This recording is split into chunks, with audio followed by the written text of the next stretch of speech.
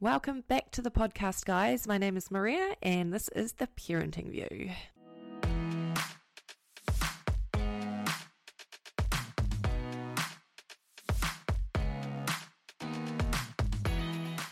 So it's been a little wee while since I published a podcast because I went away on holiday with my family.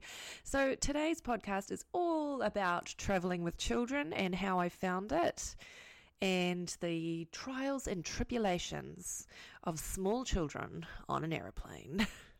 So just for a little bit of background story, my parents flew my family, so myself, my husband and our two children, to the UK for kind of a family reunion. I've got two brothers and a sister, and all of them live overseas. One lives in London, one's in Ireland, and one's in Germany. So we kind of had a mini family reunion for my nephew's christening over in Ireland.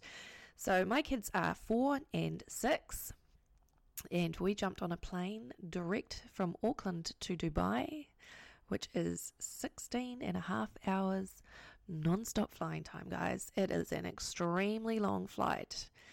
A few of you asked me what I had planned and how I was going to entertain the children, so I will chat a little bit about that, and I'll also chat about how they handled the jet lag and all of that kind of stuff. I won't go too much into detail as to what we did over there, because I feel like if you follow me on Snapchat, which is Happy Mum NZ, you will have seen it, or on Instagram, Happy Mum Happy Child, you will have seen all of that. This is just pretty much a podcast about the travel. So before we headed away overseas, I was very confident that the kids would be okay on the flights. I've been overseas before when my daughter was 18 months old. We also did a flight to the UK. We went to Ireland, and it was quite different because she was 18 months old. I'm not going to lie. I'm going to lay all my cards out on the table. We use Phenergan. It is an antihistamine, and it helped her get to sleep. And I know they don't do it nowadays, but that's what I did back then 5 years ago. So anyway, this time around I planned, because they're older, on the entertainment unit on the plane. We flew with Emirates, and they have great entertainment system, and I'm sure most airlines that fly that distance do. And so obviously the movies and the games were going to help them, but also I got a whole heap of activity books. So colouring in books, sticker books, paint by numbers books, not paint, but colouring by numbers, all that kind of thing, so that basically they didn't have a lot of little items that they could lose. So in their backpacks, they each had a backpack on the aeroplane. The backpack contained a few snacks, as well as all of these books, these activity books. Snacks are definitely crucial for those flights, because if I'm completely honest, as an adult, I feel like they don't feed us frequently enough. I think you get two big meals and then maybe one snack in between, and that is not enough over 16 hours. It's not enough. So you kind of have to provide snacks.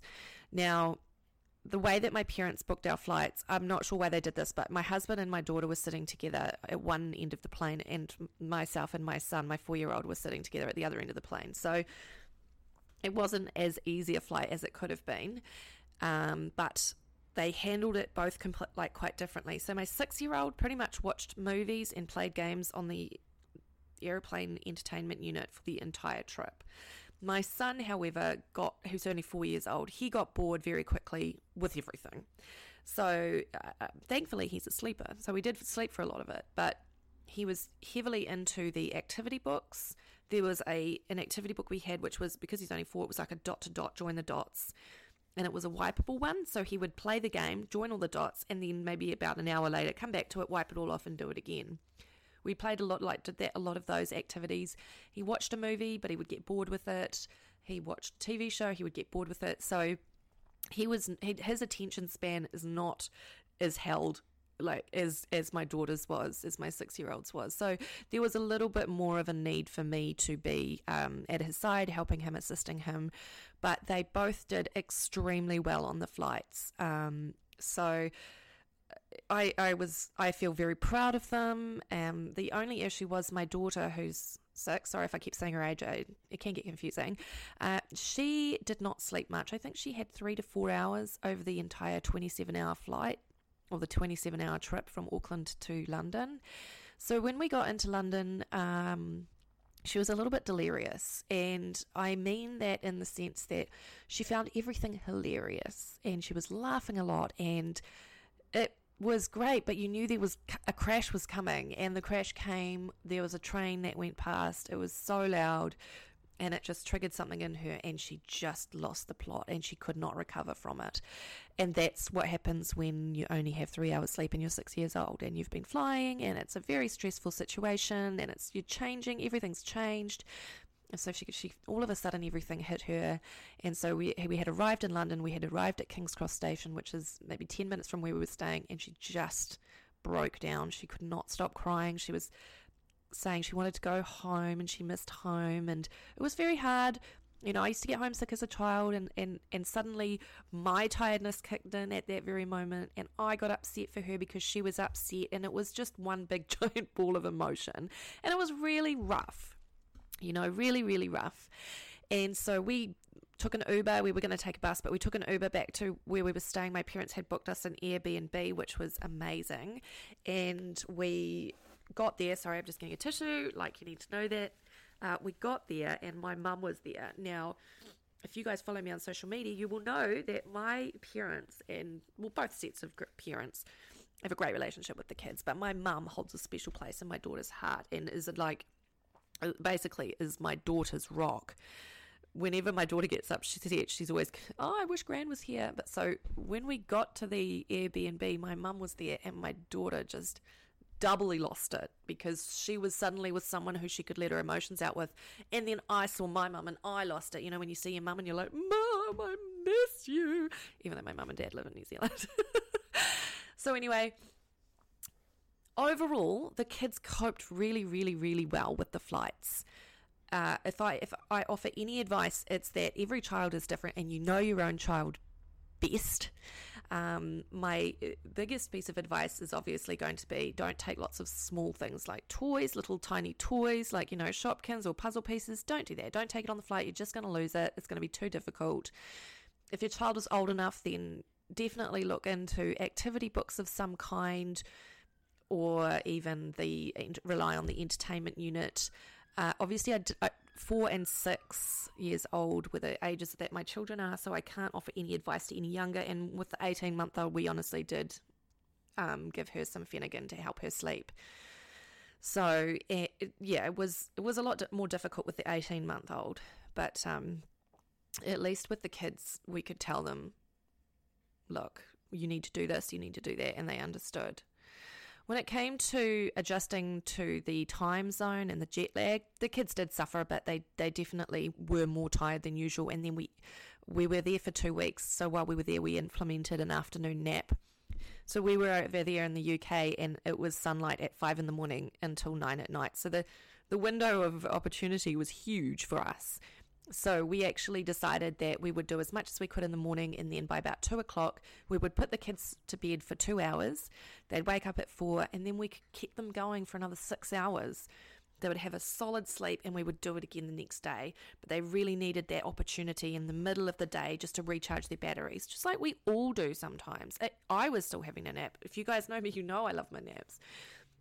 And after a really long flight like that, it really does throw you for 6. It really does. So while we were there, we had a great time. We had no complaints. The children were absolutely perfect. The iPad, the iPhone were just absolutely brilliant. And when we were in an adult situation, like going out to dinner, if they were getting a bit tired and we were asking them to stretch themselves beyond their normal means, the iPad and the iPhone were an absolute godsend. I mean, we played, and I'm going to share this on my blog. My children are obsessed with this like mosaic game on the iPhone, where you just tap a number and it colors them in. I can't even explain it, but that was the only thing they played the entire trip.